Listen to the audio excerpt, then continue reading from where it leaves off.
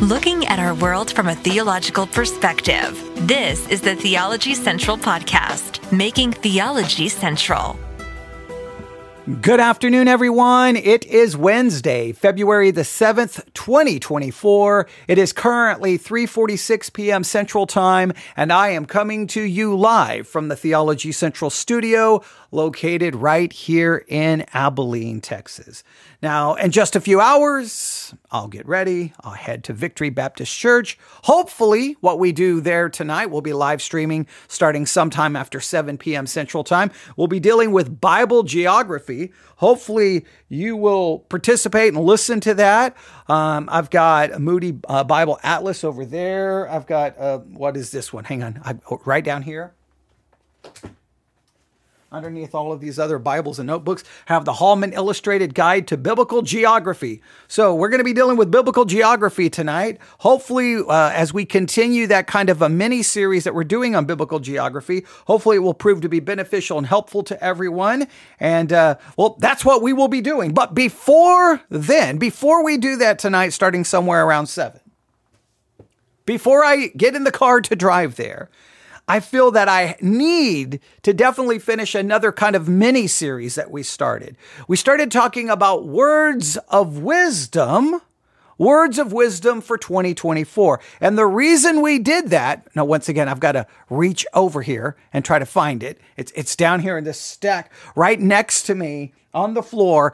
Literally, it would drive some of you mad. There's just books, notebooks, journals scattered everywhere, like literally no organizational. I know some of you are like, shh, stop talking. I know. Look, in some ways it bothers me, but I never seek to fix that problem, but I should. All right, but I'm going to reach down right here. The other day I went to the mailbox.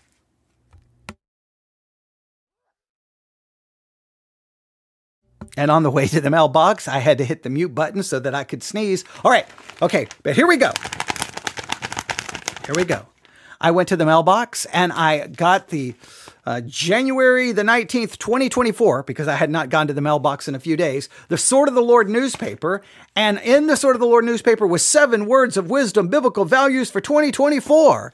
And I read kind of the introduction to it, and then I set it aside, and we started looking at these 7 words of wisdom. And we've made it through a number of them. I hope it's been somewhat challenging and beneficial and somewhat helpful. So what I want to do today is finish this. I don't know if I'm going to get all the way through this, but I would like to. But I'm going to, if I finish it, great. If I don't, then we'll do another episode, hopefully tomorrow, and wrap this mini series up. I haven't received, I don't think, any feedback from it, so I don't know if it's been any beneficial or helpful, but I think it's important because I cannot speak for you. I can only speak for me. And as far as this person is concerned who's sitting in front of this microphone, I need wisdom because I clearly lack it, okay? I have lacked wisdom in any meaningful way my whole life. And oh, come on. You can sit there and maybe you claim that you're the wisest person in the world.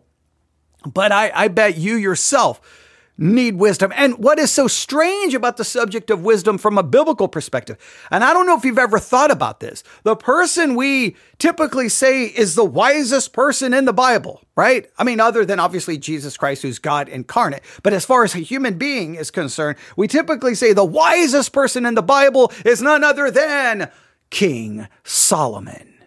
The man who asked, when he was told he could ask for anything, he asked for wisdom, and he had this great wisdom. And if you were listening to the broadcast late last night, well, we know a little bit about what happens. This man of great wisdom, this man who in one section of Kings is praising God and speaking about that God is above all other gods. And then in just a few chapters later, we find this man with, the wisest man ever, the way we typically describe him. This man who asks for wisdom, this man who's praising God, this man who seems to understand that God is greater than all other gods. And just a few chapters later, we find out that this wise man who understands God is greater than all other gods, Well, we see that while he has 1,000 women, 700 wives, and 300 concubines, right? He's a serial polygamist and a serial adulterer. Oh, and he's an idolater.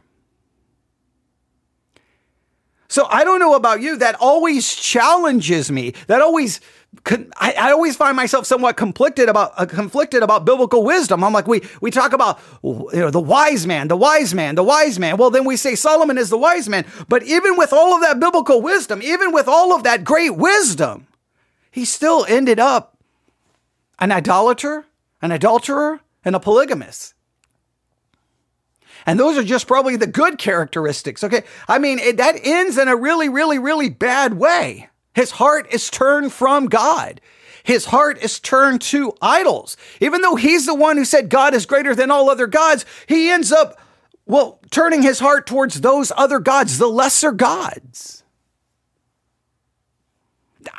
Does that ever bother you? Does that ever make you go, well, wait a minute. So if wisdom is this thing that we all should have, if this wisdom is something that we all should pursue, well, the wisdom didn't do much for Solomon. Now, I know some will say, well, you can have the wisdom, but you have to use the wisdom. But if you have it, aren't you using it? Because how do we understand wisdom? So let's do this just really quick before we review the words that we've looked at so far. And let's just spend a few minutes here just considering wisdom as a general concept, as a general idea. Wisdom is a fundamental human trait that encompasses a deep understanding of life, relationships, and the world around us. Now, if wisdom is a trait that gives us the ability to have a deep understanding of life, relationships, and the world around us, well, something went way wrong in the life of Solomon. It goes beyond mere knowledge or intelligence. It is the ability to apply in a thoughtful and perceptive way. It is the ability to apply in a thoughtful and perceptive way to make sound decisions and judgments. Wisdom is often associated with qualities such as experience, discernment, insight, and practicality. Wisdom involves the capacity to learn from one's experiences, both positive and negative, and to use that knowledge to navigate complex situations with clarity and perspective. It is about recognizing the nuances of different situations, understanding the consequences of actions, and making choices that reflect a deep understanding of what is truly important. Wisdom is not limited to intellectual knowledge, but also encompasses emotional intelligence, empathy, and a sense of morality and ethics. Wise individuals are often seen as having good judgment, humility, and a sense of balance in their approach to life's challenges. So I want you to hear that again. It encompasses a deep understanding of life, relationships in the world around us. It goes beyond mere knowledge. It's the ability to apply in a thoughtful and perspective way, in a sense, that knowledge. Some will say wisdom is the correct use of knowledge. Well, obviously you can have wisdom. You can have this great insight. You can have this great understanding, but that can all be circumvented. That can all just be for naught. That can all just literally fall apart.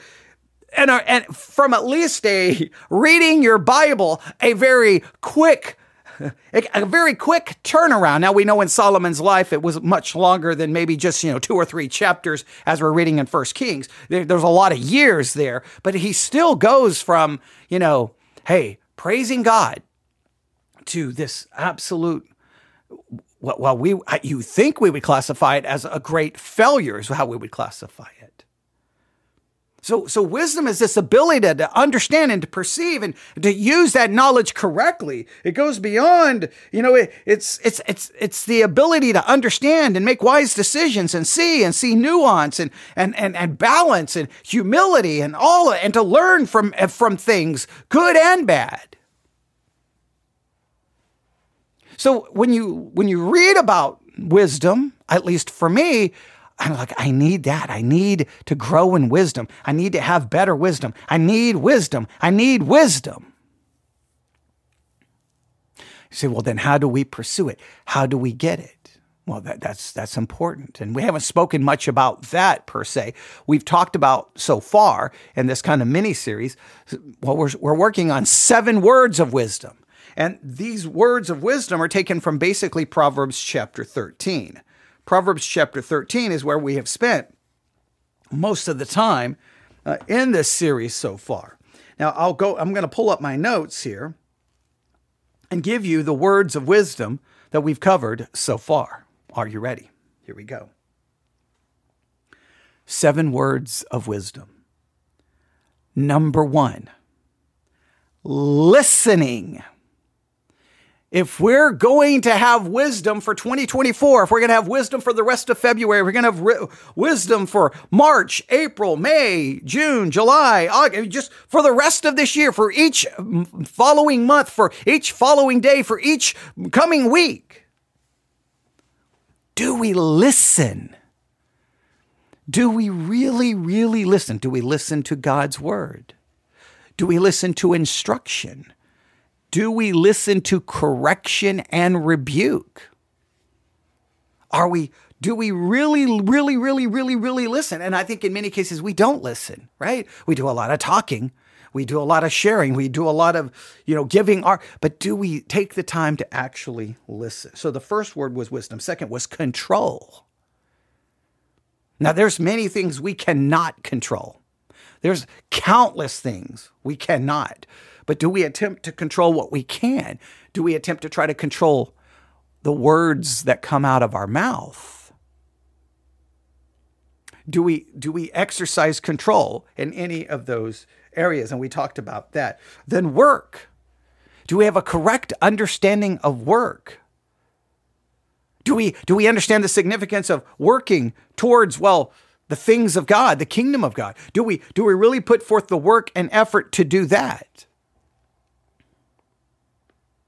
And then hate. We talked about hate. I'm going to just do a little bit of review on hate. Proverbs chapter 13, 5 through 6. A righteous man hateth lying, but a wicked man is loathsome and cometh to shame. That's Proverbs 13, verse 5. Do we hate lying? Do we hate false information? Do we hate misinformation, disinformation? Do we really hate it? Now, if we're going to be wise, there's some things we are supposedly to hate, and we should hate any lying, slander, gossip, half-truth, misrepresentation, doing things in a way that actually leads people further from the truth. Now, I've been yelling and screaming about this forever. I think in some cases that the church, it's so weird. Sometimes the church on one hand says, it's about truth, and we believe in absolute truth, and truth is not relative, and we believe in truth. And then you'll hear Christians all over the place putting forth these ideas and these concepts that are conspiratorial, half-truths, misrepresentation, misinformation, utterly just falsehoods. And when you confront them, they won't listen to you. They get mad. They won't listen to correction, and they won't listen to rebuke. You have to hate lying. Colossians 3:9. And I'm just going to go through some of these quickly. Colossians chapter 3, verse 9. Colossians chapter 3, verse 9. We read this words, lie not one to another, seeing that you have put off the old man with his deeds. Do not lie. Now, I don't want to spend a lot of time with this one, and I don't remember exactly if we covered this in great detail in the last time. But if we didn't, this one is simple. This one is straightforward. We as Christians, there are things we're to hate, but specifically, look, if we're going to be wise, then you've got to hate everything that goes against the truth, everything that misrepresents it. It should bother you. We should in no way, shape, or form embrace half-truths and misrepresentations. We should not. And the only way to ensure that we do that is when we get information from one source, we verify, we correct, we check, we listen to counter arguments, we listen to different perspectives. We should be the one realizing that things are not always so simple, things are not always so black and white, that there's nuance, there's different perspectives, and we should listen carefully. Let me give you a great example, right? Let me give you a great example. We all know that there's been much controversy and many words spoken and written about Alistair Begg and the advice he gave to a grandmother about attending a same-sex wedding. all kinds of accusations have been made. All kinds of things have been said in Christian articles and in the comments under those Christian articles by professing Christians. And many of those things said about Alistair Begg are absolute misrepresentations, absolutely accusing him of saying and doing things that go completely against what he has taught. Literally just making and then spreading this slander and this gossip there on the internet. And when confronted and told that you're not speaking the truth, they just double down. They don't care.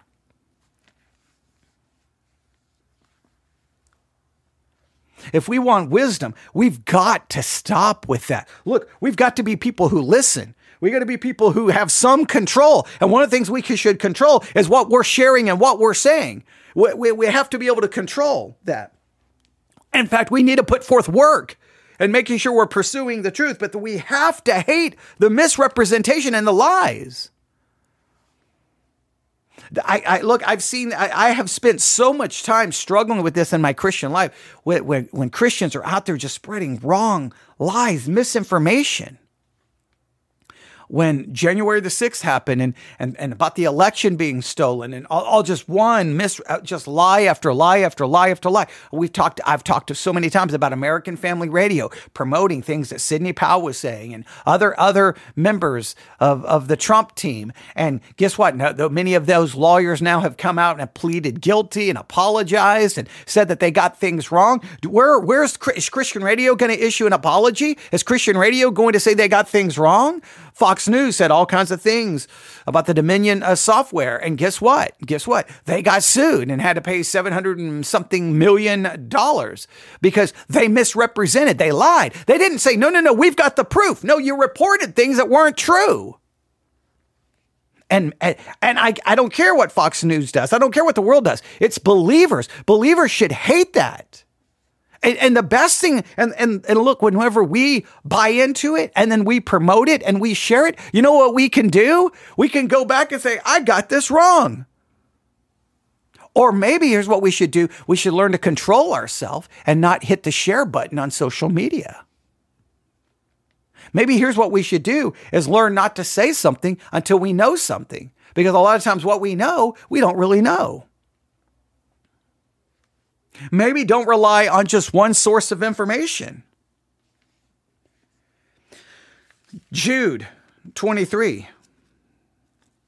Now we still need to do some work on Jude 23, and others save with fear, pulling them out of fire, that hating even that garment spotted by the flesh. And we still are going to do some work on that garment spotted by the flesh. I was going to do something on Sunday school about that, but we've always got so many other things to work on. All right, so we should hate the garment spotted by the flesh. And then Proverbs 6:16, which I mentioned last time.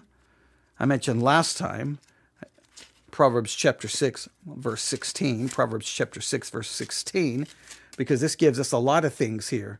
Proverbs 6:16, these 6 things does the Lord hate, yea, 7 are an abomination to him, a proud look, a lying tongue. And one of the things that drives me crazy about Christians is so many times Christians yell and scream about the things we're to hate, and we hate this and we hate that. But then the things that are actually listed in Scripture that we are to hate, we don't hate. It's like we elevate some sins that these are the ones we hate. These are the really bad ones. And then these other things like God hates a proud look. Pride. Do you hate pride? Lying. Do you hate lying? But then there's other things we don't really hate so much. See, we tend to hate the sin that we don't struggle with in some ways, and then we kind of minimize the sins that we struggle with. Sometimes our hatred is simply we're covering up for the sin that's really inside of us, but you get the idea. Do you hate the right things? So 7 words of wisdom. Number 1, listening. Number 2, control. Number 3, work. Number 4, hate. Number 5. Now here comes number 5. I know I took a little while to get to number 5, but that's okay. Because I struggled with what to do with number 5, right? Do I mention this? do I? Now remember, I did not write these seven. I did not come up with these 7 words of wisdom. And the sword of the Lord, they came up with it, and they based them all off Proverbs chapter 13. Someone was going through Proverbs 13, and they saw these 7 words, and like, these are 7 words of wisdom. They saw things about listening, things about control, things about work, things about hate, and then there was one more. And again, I did not want to do this one because this one could seem like it's self-serving and like I'm begging or asking. That's not the way this works. This is the idea that if we're going to be wise, not only do we need listening, do we need control, do we need work, and do we need to hate, but we need to be people who are generous. We need generosity. And they take it from Proverbs chapter 13, verse 7. Proverbs chapter 13, verse 7, we read these words. Proverbs 13:7.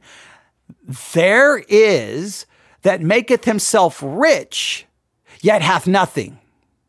So there is the person who makes himself rich, but they really don't have anything. They're left with nothing. There is that maketh himself poor, yet he hath great riches. So the person who makes himself rich ends up with nothing. The person who makes himself poor ends up with great riches. Now that's easy to preach and that's easy to teach, right? If you're teaching something about stewardship and you're teaching something about giving in the church, hey guys, you can go try to make yourself rich and you can have, but you're going to end up with nothing. What you need to do is make yourself poor by giving. Then you'll be rich. Okay, well that's very self-serving when a pastor preaches that or it's preached from the pulpit or it preached on any ministry and say, and that generosity should be giving to the Lord's work. And you can do that by, the offering plate will be coming by in the next 5 minutes. Okay, that's very self-serving, but it's still a biblical principle. Making yourself rich, you end up with nothing, but it's making yourself poor by giving. Are you generous? 2 Corinthians chapter 9, verse 7. 2 Corinthians chapter 9, verse 7. 2 Corinthians chapter 9, verse 7. 2 Corinthians chapter 9, verse 7, seemingly it gives kind of the New Testament principle of giving. Every man according as he purposeth in his heart, so let him give, not grudgingly or out of necessity, for God loveth a cheerful giver. Are you generous? Do you give? And you give joyfully. You don't give out of necessity. You don't give out of guilt. You don't give out of being manipulated or shame. You give because you want to. Are you a generous person? Just naturally, are you generous? Naturally. Just naturally, right? You're at work. You have $10 in your pocket. You hear that someone is hungry. They don't have any money for lunch. You just overhear it. Do you just give them the $10 without even being asked and you go hungry? Are you generous enough to do that? I mean, honestly, or will you just be like, man, feel bad for them. Maybe I can go, find something, or you try, but you're not going to give them the $10.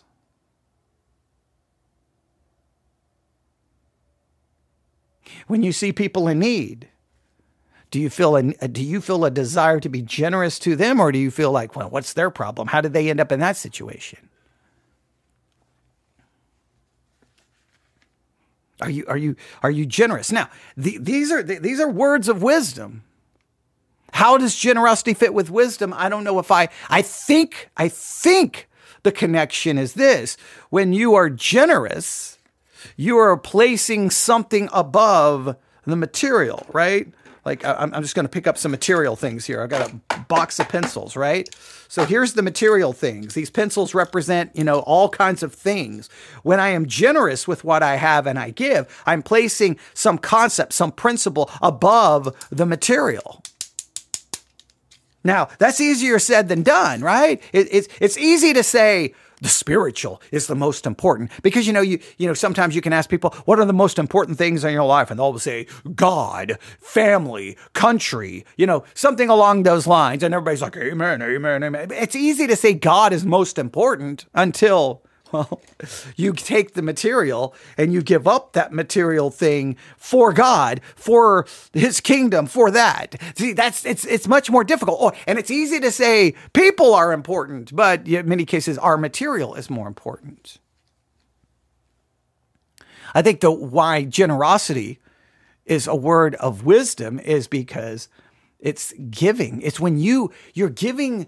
You're sacrificing. I think that's really the real word, sacrifice. I often say this, that immediately after the fall, if you're like, okay, humanity is in a bad situation. Humanity is deceived. Humanity is sinful. Humanity is depraved. Like, that's a bad situation. And the first thing that kind of shows up to, in a sense, offer some combat, some pushback on that depravity, well, you see Cain and Abel bringing a sacrifice, because a sacrifice forces you to give of yourself, something you have. And that's a fighting against your sinful nature, because your sinful nature will always say, you, keep for you, get for you. Get, you. And when you sacrifice, or when you give, when you give, you're sacrificing. You're sacrificing from what you want for yourself for something else. I think generosity is kind of a spiritual discipline against your depraved nature. Now, it's easy to preach. It's always easy to preach, right? Much more difficult to do. It's much more difficult to say, okay, I've got $10. Okay, I want to do this. Okay, I'll give $1. Okay, I think I'll still have $9. I still have $9. Still have $9. I don't know if I can give 2. Then I only have 8. Right? It's easier. We start trying to formulate, because, well, our self is involved. When you just go against self, well, then I think that's where generosity is connected to it. They add one more passage. And you know which one they're going to add. I know. We all know where this is going, right? It's a minor prophet. Oh, wait, we're in 21 days in the minor prophets. Which minor prophet does everyone quote when it comes to generosity and giving? Malachi, chapter 3. Verse 7, Malachi chapter 3, verse 7. Even from the day of your fathers, you are gone away from mine ordinances and have not kept them. Return unto me, and I will return unto you, saith the Lord of hosts. But ye said, wherein shall we return? Will a man rob God? Yet you have robbed me. But you say, wherein have we robbed thee? In tithes and offerings. Ye are cursed with a curse, for you have robbed me, even this whole nation. Bring ye all the tithes into the storehouse, that there may be meat in mine house, and prove me now herewith, saith the Lord of hosts, if I will not open your window of heaven and pour out to you a blessing, that there shall be no room enough to receive it. Now, we can get into a whole discussion. I think primarily the tithing system was an Old Testament thing specifically for the nation of Israel. And remember, the tithe wasn't so simple as just a 10%. There were all kinds of tithes, and it was basically served almost as a temple tax, and they had to give of this and give of this. It was far more than just a simple 10%. Everyone just thinks of the 10% like that's it. I think when you get into tithing in the Old Testament, you'll see far more than 10%. I think the New Testament's the situation is you don't give out of necessity. You don't give out of because you have to. You give willingly. You purpose in your heart. You give as there is a necessity. You give as you have been blessed. But the point is, they did not demonstrate wisdom because they forsook God's commands specifically for them, and they stopped giving. Why did they stop giving? Because they stopped putting their focus on God and they put their focus on self. You can say, well, because they had turned to idols. Well, remember, they turned to self. Idolatry is simply the outworking of the internal problem, which is you have a God inside of you, and that God is self, and the God of self wants to sit on the throne, and it wants all these other things to serve and to take care of it. Giving is to combat that. Generosity is to fight that. I see generosity more as a spiritual discipline than anything else. I know generosity has, obviously, it's necessary, right?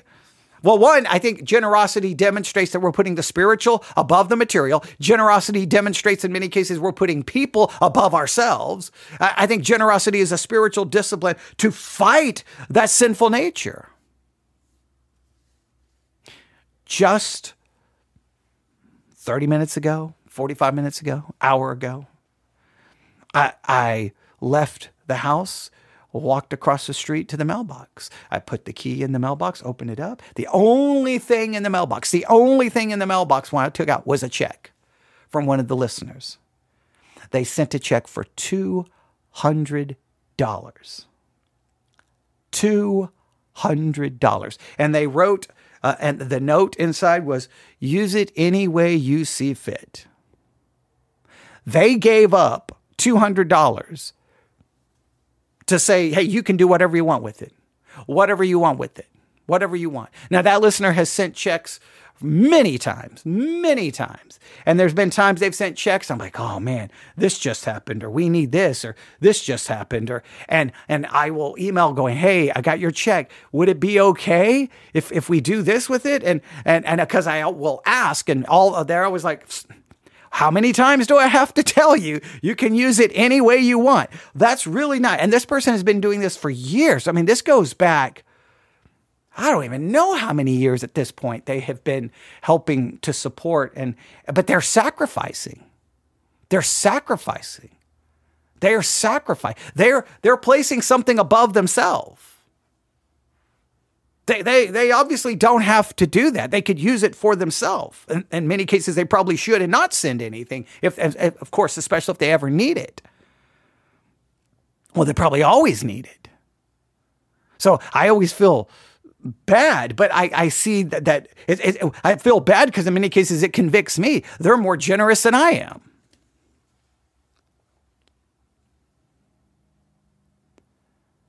Generosity, it's one of the reasons I don't like teaching on it or preaching on it. It's one of the reasons why in church I don't ever try to preach or teach anything in regards to generosity or giving. No, I had to when we went through 1 Corinthians verse by verse. In other words, when I say I don't teach on it, it's like I don't do what many churches do, and they have their yearly stewardship program and do some sermons on stewardship. No. If I'm preaching through a text and the text deals with it, then I'm not going to ignore it. And I'm going to deal with the tough issues. And I almost always start going, hey, we're going to be dealing with some passages here that's going to relate to giving and generosity. Let me just say right from the start, I know it's very self-serving.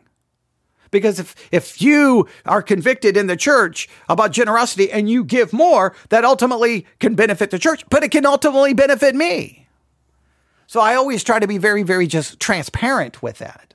Same with this. Now, in this particular case, I'm not asking you to consider generosity in relation to Theology Central, this podcast. I'm not asking you to even consider that. I'm asking you to consider the importance of generosity in your own spiritual life and the importance of generosity and having wisdom going into 2024. And I think one of the key elements of biblical wisdom is we understand the spiritual is supposed to be more important than the material.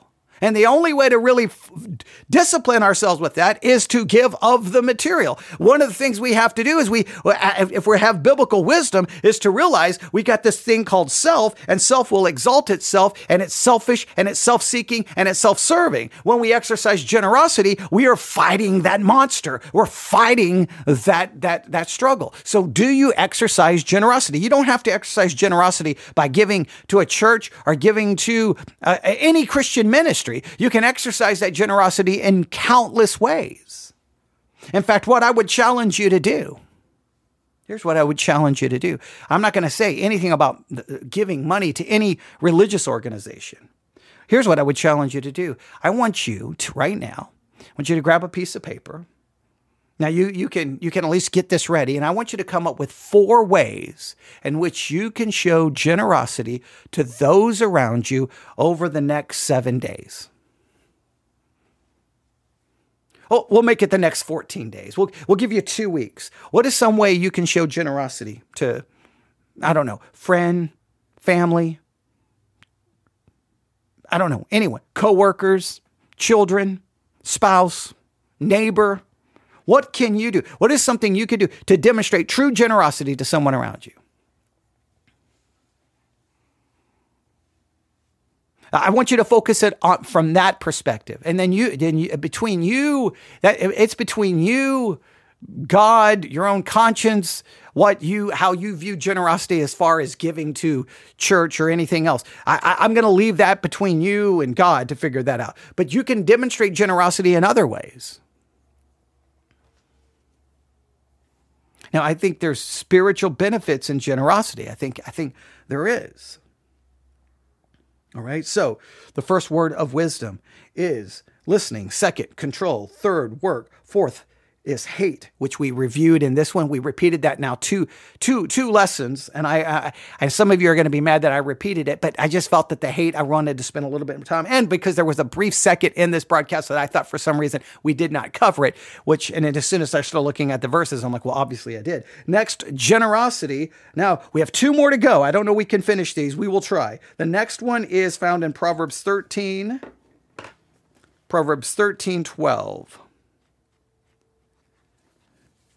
Proverbs 13:12. Proverbs 13:12. Hope deferred maketh the heart sick, but when the desire cometh, it is a tree of life. Hope deferred make the heart sick. So what this article in the Sword of the Lord, what they offered up is the 6th word of wisdom for 2024 is hope. Hope. We need to be listening. We need control. We need work. We need to hate. We need generosity. And we need hope. And they give us Proverbs 13:12. Hope deferred maketh the heart sick, but when the desire cometh, it is a tree of life. So the lack of hope or missing out hope it seems hope deferred can make it the heart sick, can actually have a detrimental impact on us. I'm going to reach down and grab a different Bible. I want to see how a different translation handles this. Proverbs 13:12. And again, all of this comes from chapter 13. We're going to have to do a Bible pop quiz on Proverbs 13. I see that coming up in your near future. Hope delayed maketh the heart sick, but desire fulfilled is a tree of life. So when we don't have hope, it makes us sick. It causes us problems. So if we're going to be wise in 2024, we have to find a way to have hope, because without it can. I think that's an interesting concept now that I'm thinking about it. Hope deferred can make it the heart sick. How does a lack of hope make you sick? How is it detrimental? The other verses they have here, we'll see if they add any clarification here. They go to Romans 12.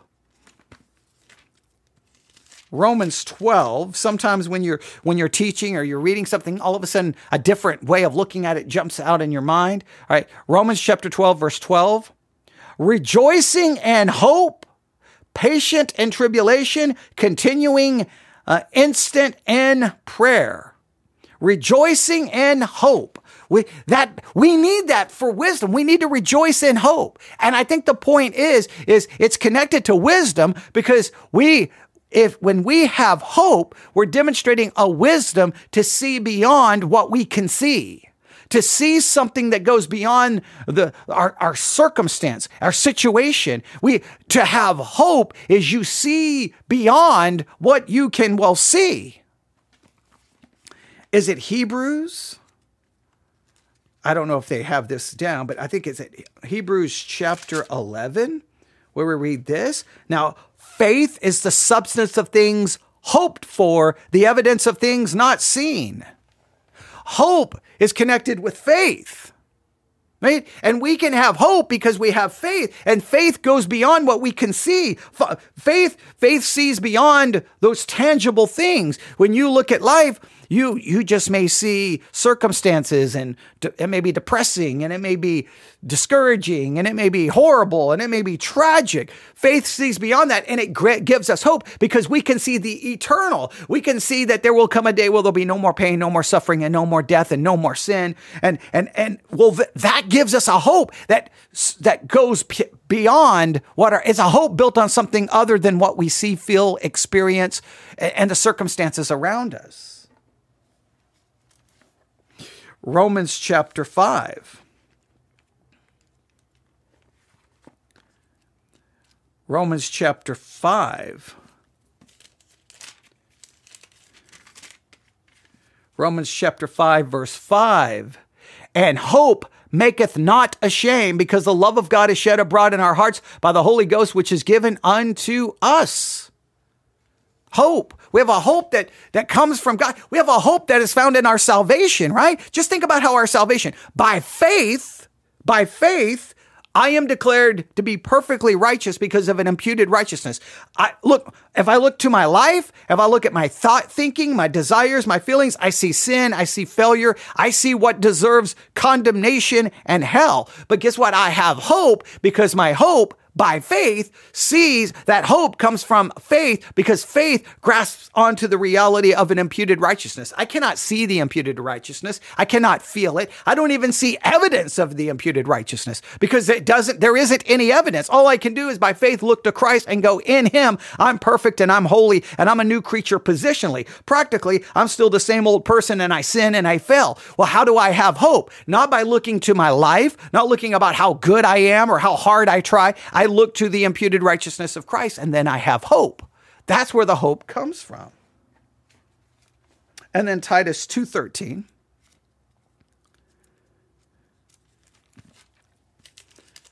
Titus 2:13. I'm using a very small Bible right here. Titus 2:13. I always pick up this little Bible because it's just much easier to navigate around the microphone instead of a bigger Bible. But it's sometimes hard finding a book.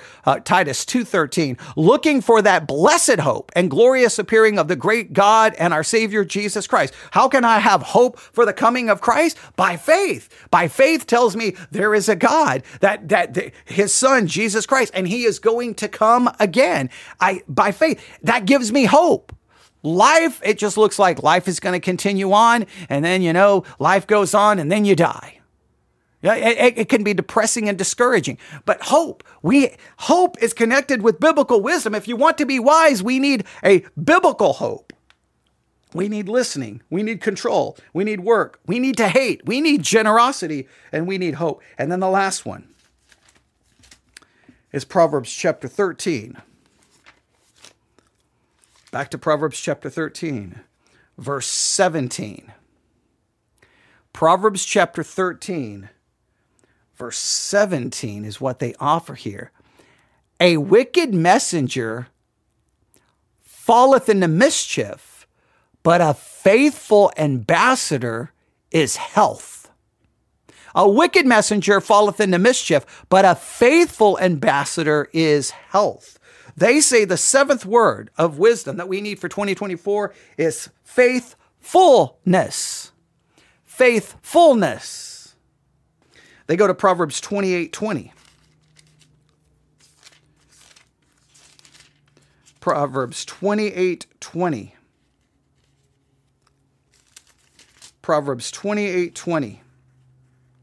A faithful man shall abound with blessings, but he that maketh haste to be rich shall not be innocent. We have to pursue being faithful. Now, when I say pursue it, we're never going to truly be faithful. Praise God, God is faithful, right? God is faithful, even when I am not faithful. But we should pursue faithfulness. Proverbs chapter 20, verse 6. Proverbs chapter 20, verse 6. Most men will proclaim everyone his own goodness, but a faithful man who can find? Let's stop proclaiming and let's just, are we faithful? And then Matthew 25:21. Matthew 20, I know what this one is. Matthew 25:21. You probably know this one as well. Matthew 25:21.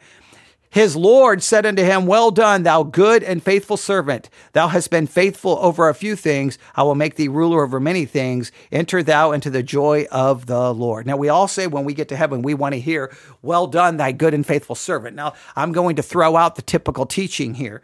The typical teaching is, hey, when you get to heaven, is God going to say, well done, thy good and faithful servant? Well, if you think you can ever do enough in this life for God to say, well done, thy good and faithful servant, you are delusional, and you seem to think that you're better than you really are. The only way a God is going to ever say, well done, thy good and faithful servant, is because of Jesus Christ, who is the good and faithful servant, and in him I am faithful. So this deals more with my positional reality. In Christ, I'm 1,000% faithful. And God will say, well done, thy good and faithful servant, because I'm in his son. I'm covered in his imputed righteousness. God's not going to look to me because I'm never truly going to be faithful. I can pursue faithfulness.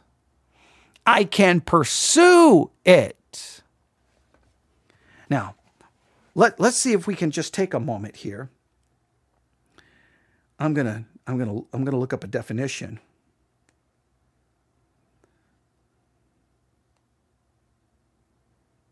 I'm going to look up a definition here. What is faithfulness?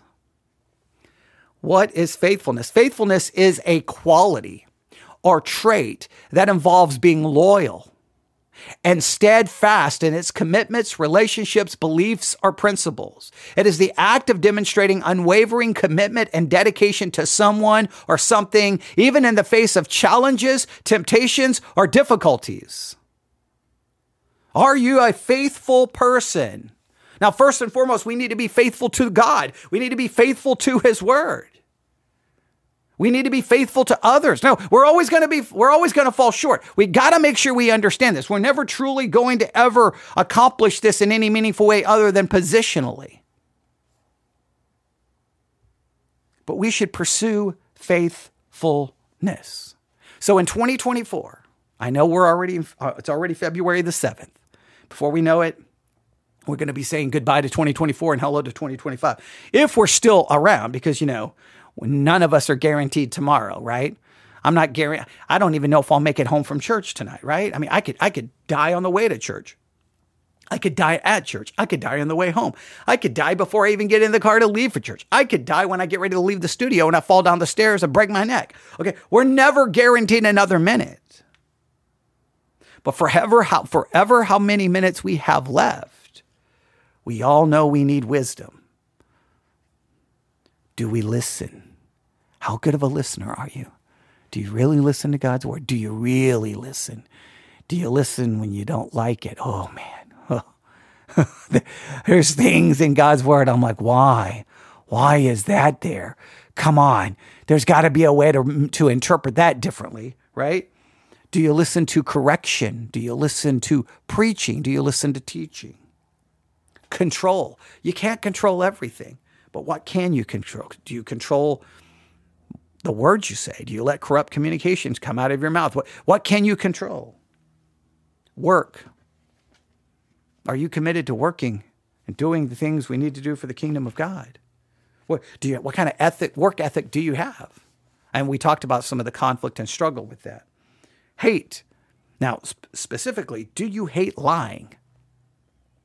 Do you hate false information? Do you hate misinformation? Do you hate disinformation? Do you hate slander? Do you hate half-truths, misrepresentations?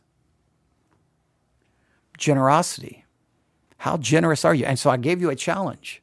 Look for 4 ways, because generosity always turns into giving to the church, to a ministry. I'm not going to do that. How can you be generous to the people around you? I want you to find 4 ways in the next 14 days that you can show great generosity to the people around you. What can you do? Hope. We need hope. Because if we're going to be wise, we've got to have hope, because hope sees beyond what we can, see, which is connected to faith, all right? And then faithfulness. Those are your 7 words of wisdom for 2024. They came from Sword of the Lord newspaper, the January 19th, 2024 issue of the Sword of the Lord newspaper. It's right there on the front cover, 7 words of wisdom. You may agree, you may disagree, but those 7 words to consider, meditate, think about. Something specific to look at, hopefully somewhere in that 50-something minutes, you found something useful and beneficial and helpful. As always, you can email me, newsif@yahoo.com. That's newsif@yahoo.com. Newsif@yahoo.com. Now, if everything goes as planned, at 7 p.m., 7:15 p.m., we will be broadcasting live and we will be covering biblical geography. Hopefully, it will be beneficial. Thank you for tuning in. Thanks for listening. 7 words of wisdom. Hopefully, look, it was much easier for me to teach than to put into practice. All I can do is say, I'm going to try to remember these 7 words of wisdom found in Proverbs chapter 13 over the coming months of this year. And hopefully it will manifest somehow in some way in my life. But there will be much more lack of wisdom that will probably manifest itself. But you know what? We can continue to try to struggle because that's what we have to do. All right. Thanks for listening. God bless.